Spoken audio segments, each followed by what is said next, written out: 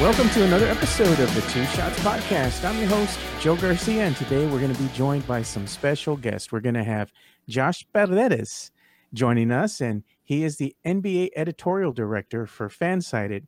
It's good to have you back on the show, Josh. It's been some time. It has, yes. Glad to be back. Anytime I can talk Spurs, even though it's not fun right now, I'll do it. Yeah, and we're also going to be joined by the one and only Noah Magarro George, who is the editor-in-chief for Air Alamo. So good to have you with joining us again, talking San Antonio Spurs basketball, Noah. Yeah, I'm kind of in the same boat as Josh. Love Spurs basketball, but it hasn't been fun in a while. So hopefully we can have some fun together and figure out some fun topics here, because it has been a rough season. I was going to say a last couple of weeks, but honestly, it has been a rough season. Yeah, let's not mince words. It's been a rough season. It's been a rough 6 months. Yeah. And if you knew, you know, coming in, we had warned fans. I think every one of us had told people that this was going to happen, you know, in the summertime, in the off season. It's like, you all wanted to go ahead and be part of a rebuild. Well, be careful what you ask for, because when it's right there and you're experiencing it, it's no fun, you know. And I think that's what Spurs fans are coming to the realization of, because Spurs Twitter is a mixed bag, and you know, you still have the weird times. Yeah, speaking of that, it's rough, but it's going to happen. People wanted it. This is what an actual rebuild looks like. I know people in the last 20 years don't know what it is, but welcome. Yeah, welcome to the rebuild. And just speaking of tonight, you know, we're recording this before the San Antonio Spurs finally play a home game back at the AT&T Center against the Dallas Mavericks. And you know, they're still on the road, aren't they? Yeah, it's this one and then two more. Yeah, sorry. Yeah, they're almost home. They're almost home. But you know what? It may not make a difference. They're losing home or away. It doesn't matter. It doesn't matter. Yeah, it doesn't matter where they are at this point. But they are going to be playing the Dallas Mavericks, you know, and unfortunately for the Spurs, I just don't see them winning this particular game against the Dallas Mavericks. And looking at Josh and what he put up here per the Spurs injury report straight from his Twitter account, you have a lot of people that are going to be missing. You have Kim Birch, you have Julian Champagnie. He's out. You know, I like that name, by the way. Romeo Langford, Isaiah Roby's out. Devin Vassell's out. Trey Jones, they still have him listed as doubtful. The surprising one is Jeremy Sohan. They have him as questionable. I'm like, the kid hasn't even played a game. He just finished NBA All-Star Weekend, you know, just enjoying the festivities up in Utah, and you have him as questionable. Maybe they he dunked so hard. He dunked so hard that quad just got tight again. And that's what Coach Pop is probably going to say. Yeah, I left quad soreness. We're just going to rest you. We're going to rest you, young one. We're tanking here. So, yeah, we don't need you on the court. But we're going to start getting into some of these topics on today's episode. So one of the first ones is we're just going to, you know, kind of go around the horn here. And, you know, Red McCombs, the former owner of the San Antonio Spurs, passed away this past Sunday. So Red McCombs was actually one of the driving forces to, you know, behind the San Antonio Spurs, and actually brought the Chaparrals at that time to San Antonio. And that was way back in, like, you're talking like, what, 1967? Something like that. Before I was born. Yeah, sure. Before even I was born. He brought the Chaparrals to San Antonio. Then in 1973, the team became the San Antonio Spurs. 3 years later, they were in the NBA, playing their first NBA game here in San Antonio. So Red McCombs was responsible for bringing professional sports to San Antonio, and you know, his philanthropy and, you know, his generosity is, you know, seen throughout the city here, and what he's able to do for the community, and also for, you know, children and their sports as well. You know, these after school sporting programs that he has that are, you know, made possible by Red McCombs and his organization. But, you know, even the San Antonio Spurs themselves were named after the city that Red McCombs grew up in, which was Spur, Texas. So little known fact there. But I did not know that. Yeah, just to show you, you know, his impact that he's had on the city as a whole, you know. So, you know, it was sad to see him, you know, pass on, but he's going to leave a long-lasting legacy that's going to endure here in the city for future generations. And we'll go ahead and go with you, Josh. Anything you want to say about, you know, the passing of Red? Yeah, I mean, you kind of covered it all. I'm glad you did because, like you said, it is before all of our time. So I didn't know much about him, but I do know that he's responsible for everything, that all the success that the Spurs have had, because they wouldn't even been in San Antonio without him. So No. Just all I can say is thanks for everything he did, and you know, everything resulting from him having faith in this city and what it can offer a franchise, and having that franchise be so successful. Of course, there were a lot of dominoes that came afterward that we were very fortunate to have, but he was the one that hit the very first one to spark all of that. So thanks for everything. Rest in peace, and hopefully, his family and everyone is, we can remember his legacy. The whole city is thankful for him. So, yeah. Yeah. And what about you? Know anything you want to say about Red?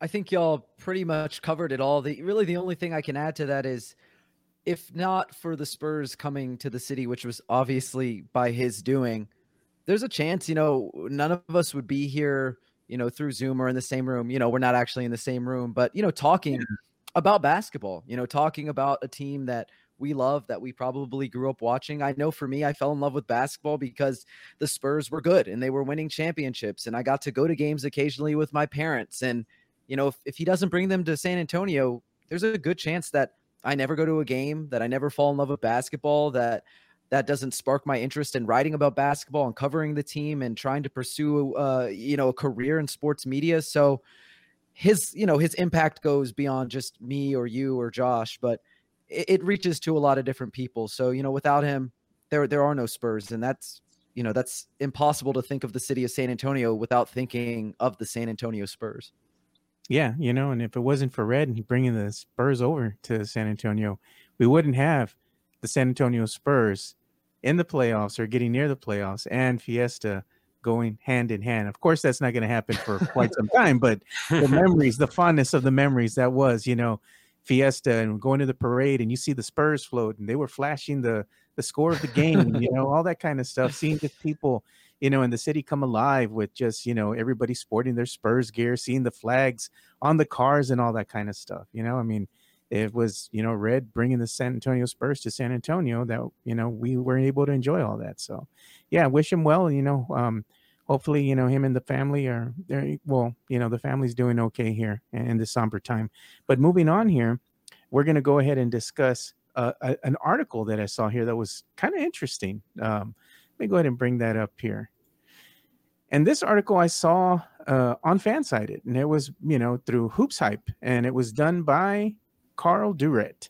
And it was 3 questions the San Antonio Spurs must answer after the All-Star break. So I was like, okay, I liked what he had to say. It was really, to me, it was interesting.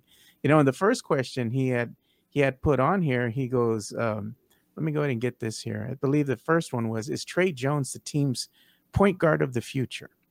And he had put he was a former 2nd round pick, and he goes and to say, as he says, Tre Jones is a good defender and a playmaker, and also has made strides as a scorer, but he's not irreplaceable. And he's pointing to the fact that you have the NBA draft that is coming up.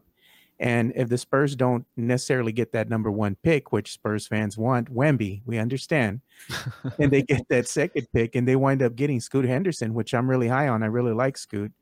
That Scoot could actually potentially replace Tre Jones as the starting point guard on day 1. So interesting there. What do you think about that, Noah? We'll start with you.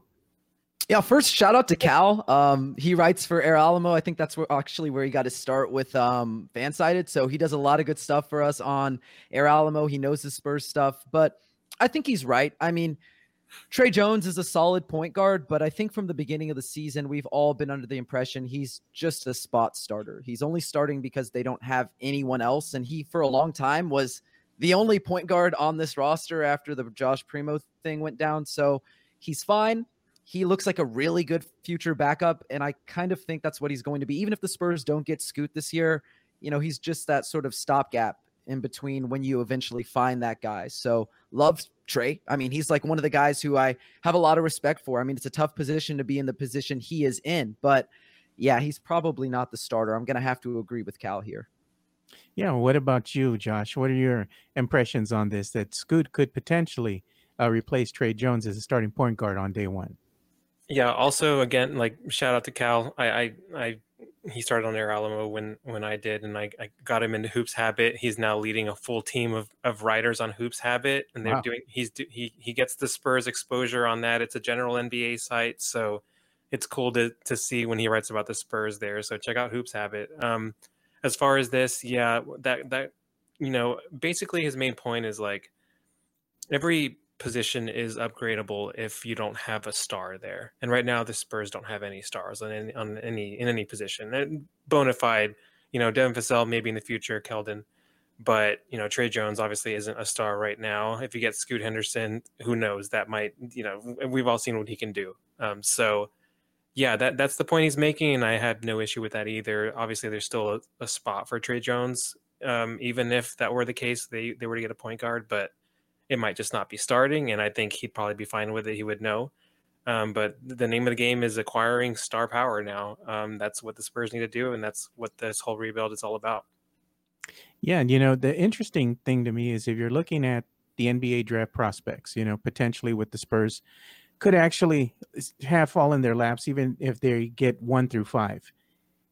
Beyond Wemby and beyond Scoot, if you're looking at the other positions that might be available, for these teams, let's say 3 through 5, a lot of the best available players are either going to be a point guard or a shooting guard. You don't have a lot of bigs that are going to be, I guess, the prizes 1 through 10. You might have 1 or 2 names that are going to be really looked at. You did have Brandon Miller, who was moving up draft boards, but some of the most recent information that's been coming out hasn't painted him in the best light, and he could potentially be moving further down, either slipping out of the first round entirely and going to the second. You hate to see that kind of stuff, but you're looking at long term. Okay, this is going to be a pick that you're going to make for the future of your team. It could be another point guard. If it's not Scoot, and let's say the Spurs are 4th or 5th, they get that 4th or 5th pick, it could still potentially be a shooting guard or a point guard, much to the dismay of Spurs fans. And I keep saying that time and time again, because I know that Spurs fans get enamored with this thing of, we need a 3-and-D player. They need a big who can shoot. You still have point guards that are 6'7", 6'6", and they're still able to contribute. So it's not, all is not lost. Yes, it's another guard, it's another point guard, but sometimes you're just going to go for the best available player, versus the need for the team, which you can go ahead and fill needs for the team later on in the first round, or even, deep into the second round if you want to go ahead and take a shot at somebody. But that's just the way that things work, So just giving Spurs fans the full disclosure here of things that could transpire. You need pure talent. That's what you're looking for in the draft. You need exactly. That's what the Spurs need right now. They have positional players, but you need that raw talent that you can mold. Yeah, exactly. So the second topic that Cal brought up here is, he asked, is Malachi Branham's recent play the tip of the iceberg? And let's be honest, you look at Malachi Branham and what he's done in the month of February, and he's had a pretty good month. He's averaging 18.1 points per game. He's shooting 41.3% on 5.8, he's on 5.8 3-pointers per game, so 41.3% on 5.8 3-pointers per game. Not bad at all, And he was asking, he goes, he's 19 years old, is this just the tip of the iceberg for one Malachi Branham? Is he a player basically that Spurs fans should be excited for? Are we just seeing what this young rookie can actually contribute long-term to the San Antonio Spurs organization? What do you think, Josh? Yeah, I mean, this was actually a topic on Spurscast, and I basically just, I love his three level scoring he's offering right now, especially with the increased threes. I do think we need to be wary that he has more opportunity now because there's no Devin, there's a lot of injuries, Sohan, a lot of people out. So if there is going to be a little bit of a falling in those stats probably as people start to return. If they start to return, we'll see what Pop does, but be aware of that. But everything I've seen is very encouraging. this very well could be the tip of the iceberg. I know that Noah also has thoughts on Malachi because he wrote about him recently, so I'll defer to him also. Yeah, I love Malachi. I mean, I really like him. He was, I do draft boards every single year. I had him 14th on my draft board last year, and for me, I thought his ceiling coming into the NBA is close to a fringe all-star. So probably not, your best player on your team, not a guy who can lead you to a championship. But if the other pieces are in place, someone who can be that scoring punch that can either be, your sixth man coming off the bench or maybe your third option on the offense. Because like Josh said, he's a 3-level scorer. He can get to his spots. He's not super athletic, but he's really patient. He's got a tight handle. He doesn't waste time, dribbling east to west and putting together these crazy combinations like Kyrie or anything like that. He just gets to his spots, elevates, knocks shots down. He's efficient. He's really good on spot up shots. He's a good cutter. He runs in transition. Like, he does all the little things that you want out of a guy who doesn't get the ball a lot, but he can also do some stuff with the ball in his hands. So for me, I don't know if Malachi Branham, again, is he going to be your, superstar of the future? Probably not.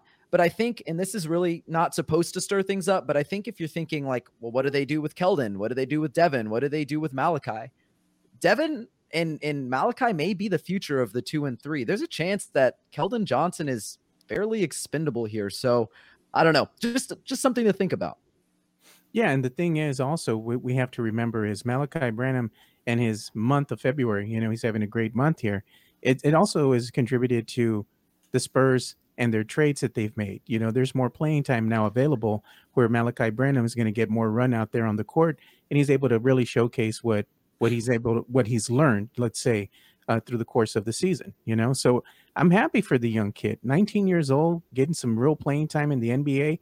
It's always good to have your rookies just kind of thrown into the fire, learn, and be out there with some of the better players in the game so they know exactly what they need to work on, what they need to do. And it's experience that's going to be invaluable for the team and its growth come next season and the season after that. You want these kids to get better. And that's the thing that I'm always focused on. I knew coming into a rebuild, it was going to kind of be this type of season where the Spurs weren't going to win very many games. But we all know that the Spurs are losing. But beyond that, the real story is looking to see what the younger generation, these young rookies are doing, how they're flourishing, how they're developing.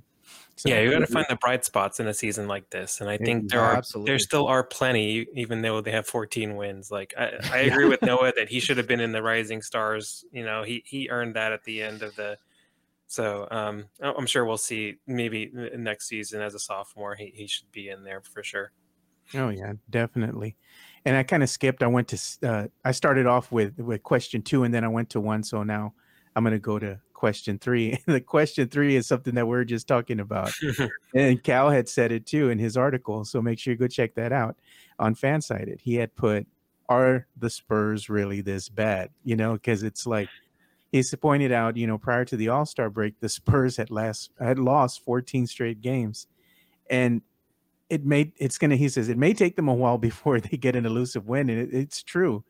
But you're looking at what they have done, in years past. I mean, it's one of the biggest declines that they've had when you look at what they did in the year prior and what they're doing this particular season. But it also has to do with trades and, the personnel that's on the court currently right now with the San Antonio Spurs. They have a lot of pieces. They're still missing some pieces to the puzzle here, So again, you're going into a rebuilding year and you're not at 100% where you should be to be able to really be competitive to win these games. I'm not saying that the Spurs are not competitive. They have shown that they can compete. They just shown that they don't have the experience to actually win these games. So I think he had something, here. So what do you think, Noah? I mean, are the Spurs really this bad?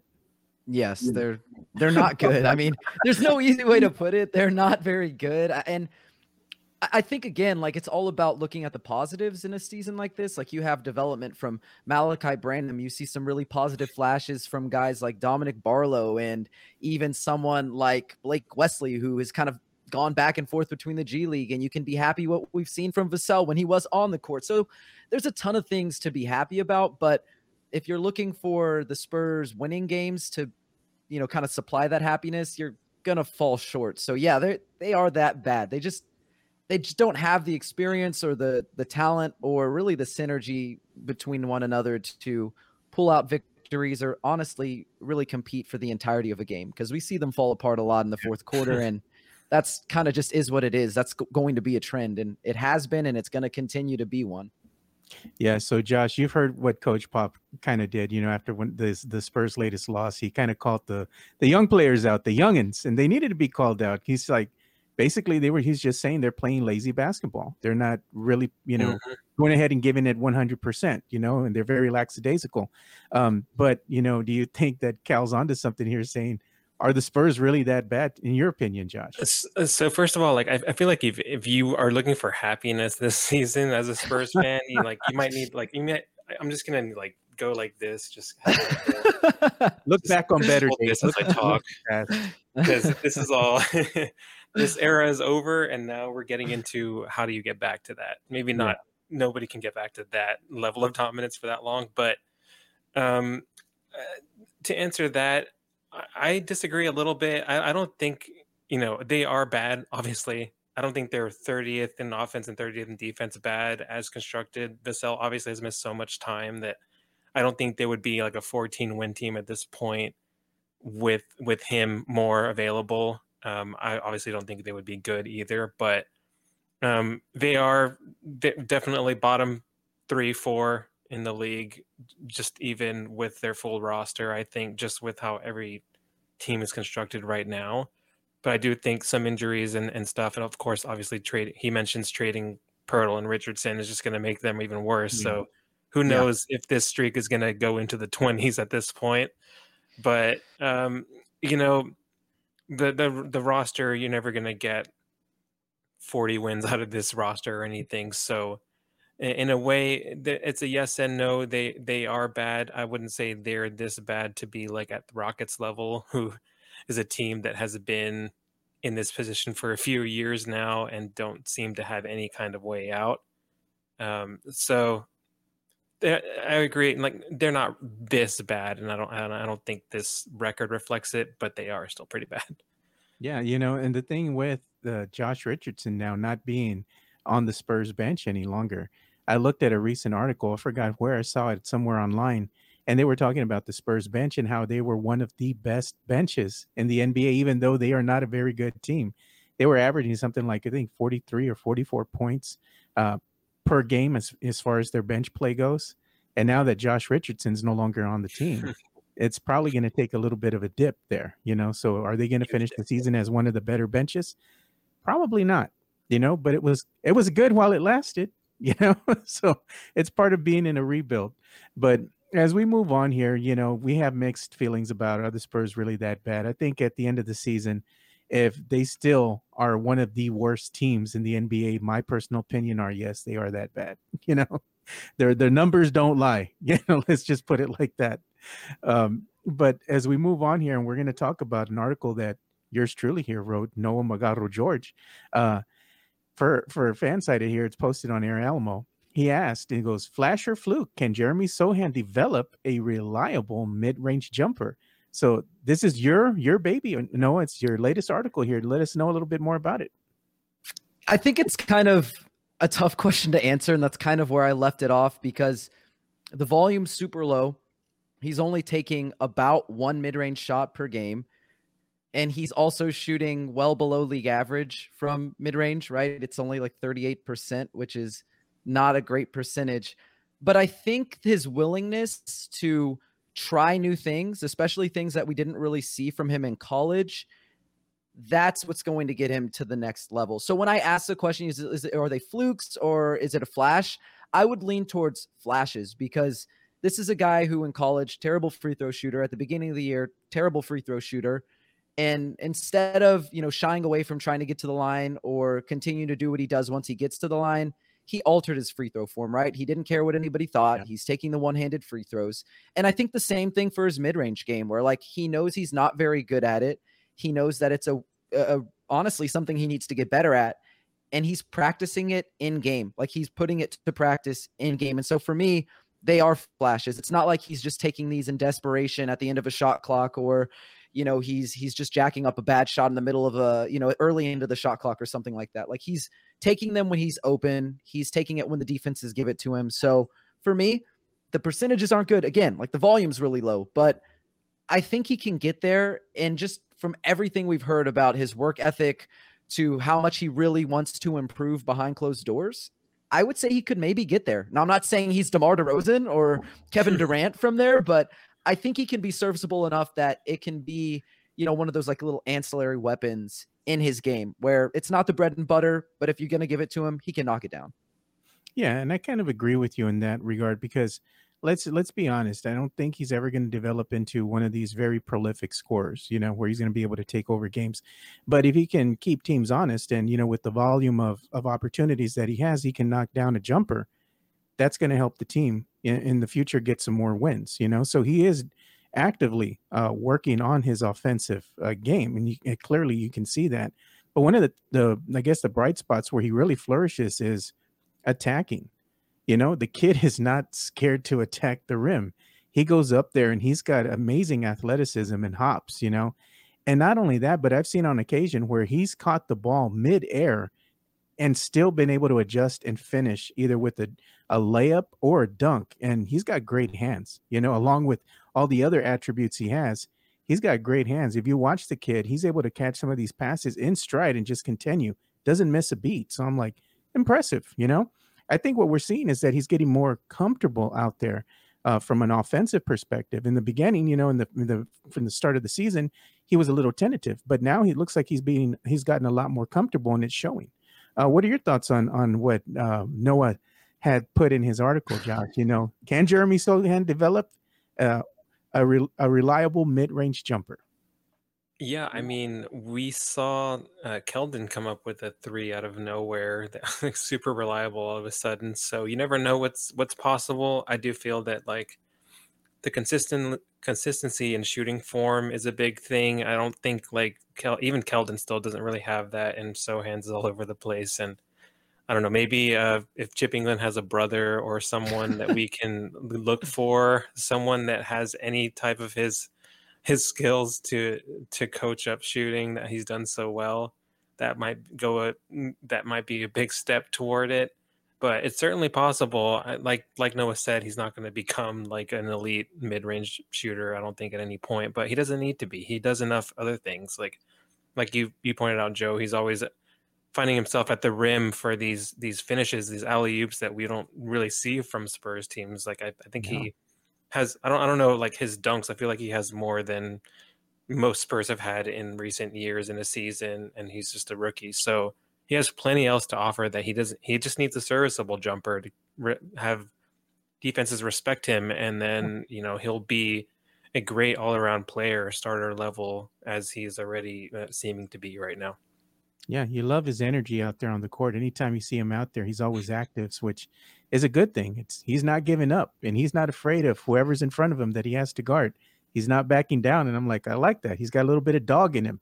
It's like, go get it. Go get it, Jeremy. I want to see him getting a little skirmish, and get tossed. See him and Pat Beverly go at it and see how that would go. I would be up for that. I'd be like, yeah, get fired up, Jeremy. Hopefully you can light a fire into this team and get them to actually get a win. We got to do something. It's either Jeremy's going to get tossed to get a win, or it's going to be Pop that says, you know what, I had enough. Y'all figure it out. Wait for the Rockets, maybe. I think that gotta wait for the Rockets. They can't seem to beat the Spurs. Like, even though they're both pretty bad, you can see the difference in the level of tanks. One's functional, the other one is complete dysfunction. So yeah, I agree with you. Like, the second they play the Rockets, I'm like, oh yeah, they have a chance, no doubt. Like, they're probably odds-on favorites for that. So I'm waiting for that matchup. Hopefully they get a win before that, but if we have to wait until then, at least we know there's at least one more, I think 2 more wins on the schedule for them. Yeah, no, I was telling Paul actually that I thought it was going to be hard pressed for this team to actually get 5 more wins before the season was over, And he was like, how many games left? 23, 23, I think. Yeah, 23 games. So 5 more wins. I don't know. It's going to be tough, but anything can happen, And the thing is like, you really don't want to get into those bad habits, right? Like if you go ahead and you start getting into these long losing streaks where they're in a 14 game losing streak. Spurs fans are like, we want to win. But at the same time, the team wants to win, and you don't want them to necessarily be discouraged and just be sulking and, going into games defeated with their heads down. you want them to hopefully string together at least maybe 2 wins in a row, 3 wins in a row. It would kind of hurt their chances from getting a draft pick if they string together 8 wins or 10 wins in a row. We don't want nothing crazy like that, but if they could string together a couple of wins, it's good for the overall morale of this young team. You know, it gives them something to end the season on a high note. Hey, at least we got a couple of wins. We are capable of winning. Because the last thing I want is just them to have a goose egg from here on out, you know, and not even have 1 or 2 more wins. That would be debilitating, you know. So hopefully they can figure some things out. And it looks like they might be getting some help because per Jeff McDonald of the San Antonio Express News, he posted a video and it showed, you know, Devin Vassell, and he's progressed to, you know, working out with 3-on-3, you know, so he's looking good. I don't know if there's a return that's going to be coming soon, or are the Spurs just going to sit him out the rest of the season? I mean, what does your heart tell you, Josh? What do you think? Do you think that this is a sign of things to come, that they will play him, or are they just going to sit him out? I feel like he should play, and I think he wants to play. And I mean, I know he wants to play. And of course, sure, there's always going to be the risk of injuries, but Popovich has never been one to just put you out there when you're not ready, when he doesn't think you're ready. So if he had that procedure, the biggest concern in my mind is it's a knee thing. We've seen knee stuff. We've had Kawhi.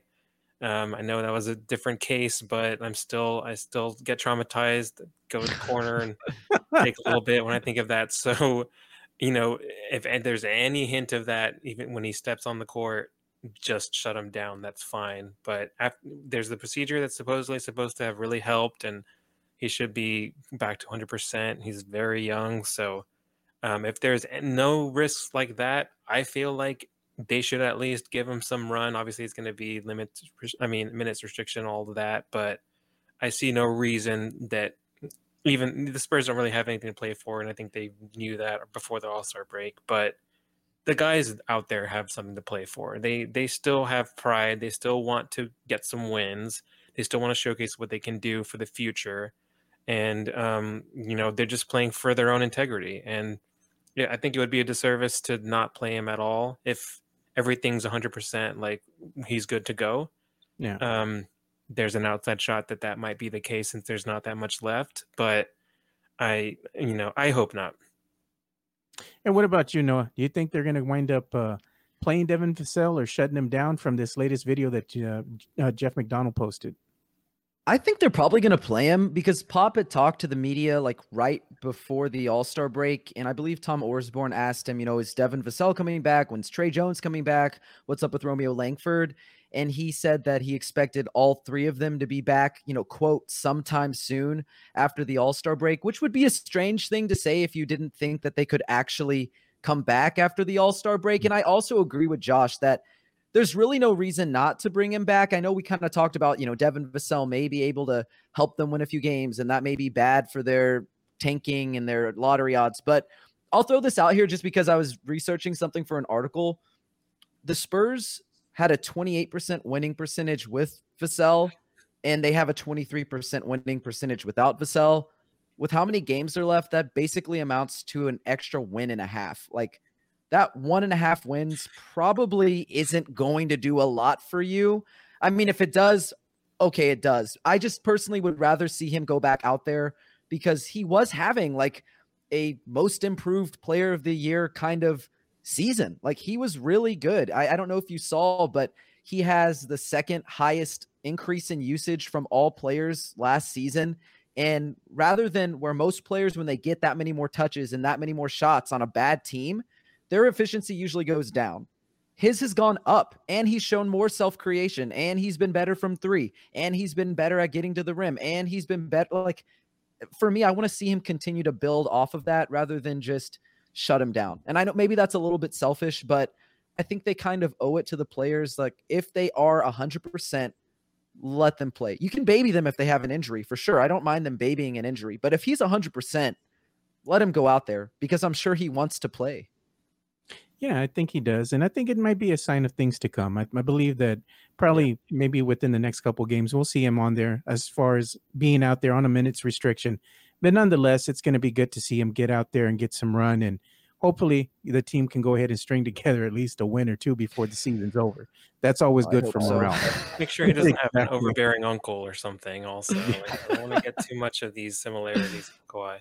Yeah, but it's a good segue though to go ahead and go into Noah was talking about the usage rating, for Devin Vassell. So we're going to be getting into the NBA power rankings, the latest power rankings, and they're right on NBA.com. They have the Spurs ranked 30th, out of the all NBA teams right now. The Spurs are dead last. The Rockets are the only team in front of the Spurs at 29. And just to give you some of the information, the stats of where the Spurs are standing, they are number 30 on the power ranking list with a record of 14-45. Their offensive rating is 109.7, which is 28th in the league. Defensive rating, 119.8, which is 30th in the league. Their net rating is 10.1. They're 30th in the league. Pace, 101.7. They're 7th in the league, which means that they're getting, up there with the best of them as far as being able to run in the open court and push the issue, which is great because they're a young team. They should be able to do that. Yeah, exactly. They should be doing that. That should be like their one strength. Yeah, exactly. They can run. Yeah, basic cardio of basketball. So the Spurs, though, I mean, they're just like, are they really that bad? Does like Cal said, because they're in the midst of that 14-game losing streak, but per the NBA.com and the power rankings that I'm reading this off of, it says the Bulls were worse offensively. They were worse offensively, more worse than the Spurs were. The Blazers were worse defensively by a pretty wide margin over the last 4 weeks before the All-Star break than the San Antonio Spurs. But the Spurs are still in danger of ranking 30th on both ends of the floor for the season. That's not good, But as far as their usage, it has gone up as far as both Keldon Johnson and Devin Vassell. And they're showing that, in the year prior for Keldon Johnson went from 21% to now 27.3% as far as his usage percentage. Devin Vassell was 18.4% in the season prior. This season, he's at 24.2%. So they both seen, they have the second and third biggest jumps in usage percentage among 270 players that have played at least 500 minutes in the last 2 seasons. That's really good, for both Keldon and Devin, because these are arguably the best players, 1 and 2, that you have on this team. So, these are just some of the numbers, and the other number that we're going to talk about right now too. You might want to get that picture to hug a little bit more. Wait, I got a different one here. You got a different one. Yeah, I better hug that. Championship banner behind me. Oh, no. Adios, Timmy. It says the Spurs are the only team without a win. 0-40 in games they've trailed after the third quarter. And the only team without a win, 0-42 in games they've trailed by double digits. In the 26 previous seasons for which they have the play data, only one team, the Clippers, 0-35 in the lockout shortened season, 98 through 99, didn't win a game when it trailed by 10 points or more. So the Spurs might actually set a record for just, being that bad. I'm like, wow. I might need to amend my answer earlier for the Spurs really that bad. No. Let's put it like this, Josh. The numbers don't lie. In their defense, though, yeah, this is, clearly it's by design. Like, they are babying injuries, and sure, there have been guys who have played well that they have intentionally traded so that they can get picks and stack the assets. So are they that bad? I said yes, but I also understand where Josh was coming from for if everyone was healthy, if they were trying to win, then probably not. But I guess literally, yes, kind of, probably they're bad. So yeah, it depends on how you approach the question. Are they literally that bad? Sure. Are they cosmically maybe that bad? In a perfect world, no. I feel like, I don't know if you've ever seen this old cartoon from back in the day. Kind of show you how old I am. My kids used to watch it. It was Billy and Mandy, right? So they had this raven. They had this raven on there, and then one of the characters, it was Mandy. She cracks a smile, and like the whole world ends, and the Ravens are like, "You're gonna mess with the natural order," and like the world comes to an end. I feel like that's gonna happen if the Spurs wind up winning like 2 or 3 games in a row. You mess with the natural order. He started 5-2, man. That's why I was like, I still remember that. Oh, I remember the "we hooping." I remember the "we hooping" phrase when the shirt that came out. See, I feel bad. I feel really bad about that too. I was like, Devin meant it. Devin meant they were hooping. And to be fair, he also did not specify whether they were hooping well or they were going to hoop really bad. Because like every time I go to the rec, I'm like, oh, I'm hooping. But like I know every time I go to the rec, I'm not hooping well. I am hooping, like technically, but not well. So, I'll give that to him. Just put hashtag we playing basketball. Yeah, we playing basketball. So, I mean, it is what it is at this point. The only thing we got to look forward to as a collective, as Spurs fans, is at least that NBA draft is coming up. Make sure you go ahead and start getting your list in hand, and you start becoming familiar with all these prospects, because we're going to be watching this like it's like some major sporting event, better than the Super Bowl. I bet you Spurs fans are going to be glued to their sets, because this is going to be one of the highest picks that they've had since Tim Duncan. They're expected to at least be 3 or 4. They have to be. There's no question. They have to be. If not, there's some conspiracy. Spurs fans will riot if they don't get at least a top 4 pick. But yeah, it's that important this season, that they pick well and they get a high pick to change their trajectory for the future of the franchise. Let's put it like that. Mm-hmm. But speaking of that, the San Antonio Spurs have some good news here we have to report, because per the Hall of Fame, the Basketball Hall of Fame, we have some finalists here. You have finally Gregory Popovich, he is among the finalists to make the list here, to be named to the Naismith's Basketball Hall of Fame, along with Tony Parker, who is finally the last one of the big 3 to hopefully go ahead and just, make it in as a finalist here to the Naismith's Basketball Hall of Fame. And let's not forget one Becky Hammon, who is named to the basketball finalist list of the Naismith's Basketball Hall of Fame as a player, not as a coach. So that's great for Becky. And I also want to give an honorable mention to former Spur Paul Gasol, because he also made the finalist list as well. And I also saw that Dirk Celebrity Game Coach winner Gasol. Yeah. I also saw that Dirk Nowitzki made the list as well as a finalist, and so did Dwayne Wade. So good on them, But what do y'all think? I mean, of this latest announcement? We'll start with you, Noah. I mean, I think everybody expected this, but this is really just like a nice bright spot in an otherwise kind of depressing season for, I think, most fans. Like, we all kind of knew it was going to happen, but actually seeing it happen is really special. And it makes you, it really, like, honestly, it does remind you that the Spurs were really, really special for such a long time, to have 2 guys go into one class, plus someone who played for the San Antonio Silver Stars and was an assistant coach, and a player who ended his career here. Like, that's a lot of greatness with one organization. So it made me smile. I'm happy about it. I can't wait to see the ceremony. I think it's going to be phenomenal. It's going to be great. Yeah, I think so as well. What are your thoughts, Josh, on this? The Spurs, Pop and Becky and Tony finally being named as finalists to the Basketball Hall of Fame. Yes, finally we can talk about winning basketball again. Obviously they should all be shoo-ins. There's no reason any of them should be denied. They're all first ballot. I'm very excited about it. I did, I was at Air Alamo for the Tim's and Manu's induction, their whole thing, and I was able to do a whole like Tim Duncan week, Ginobili week.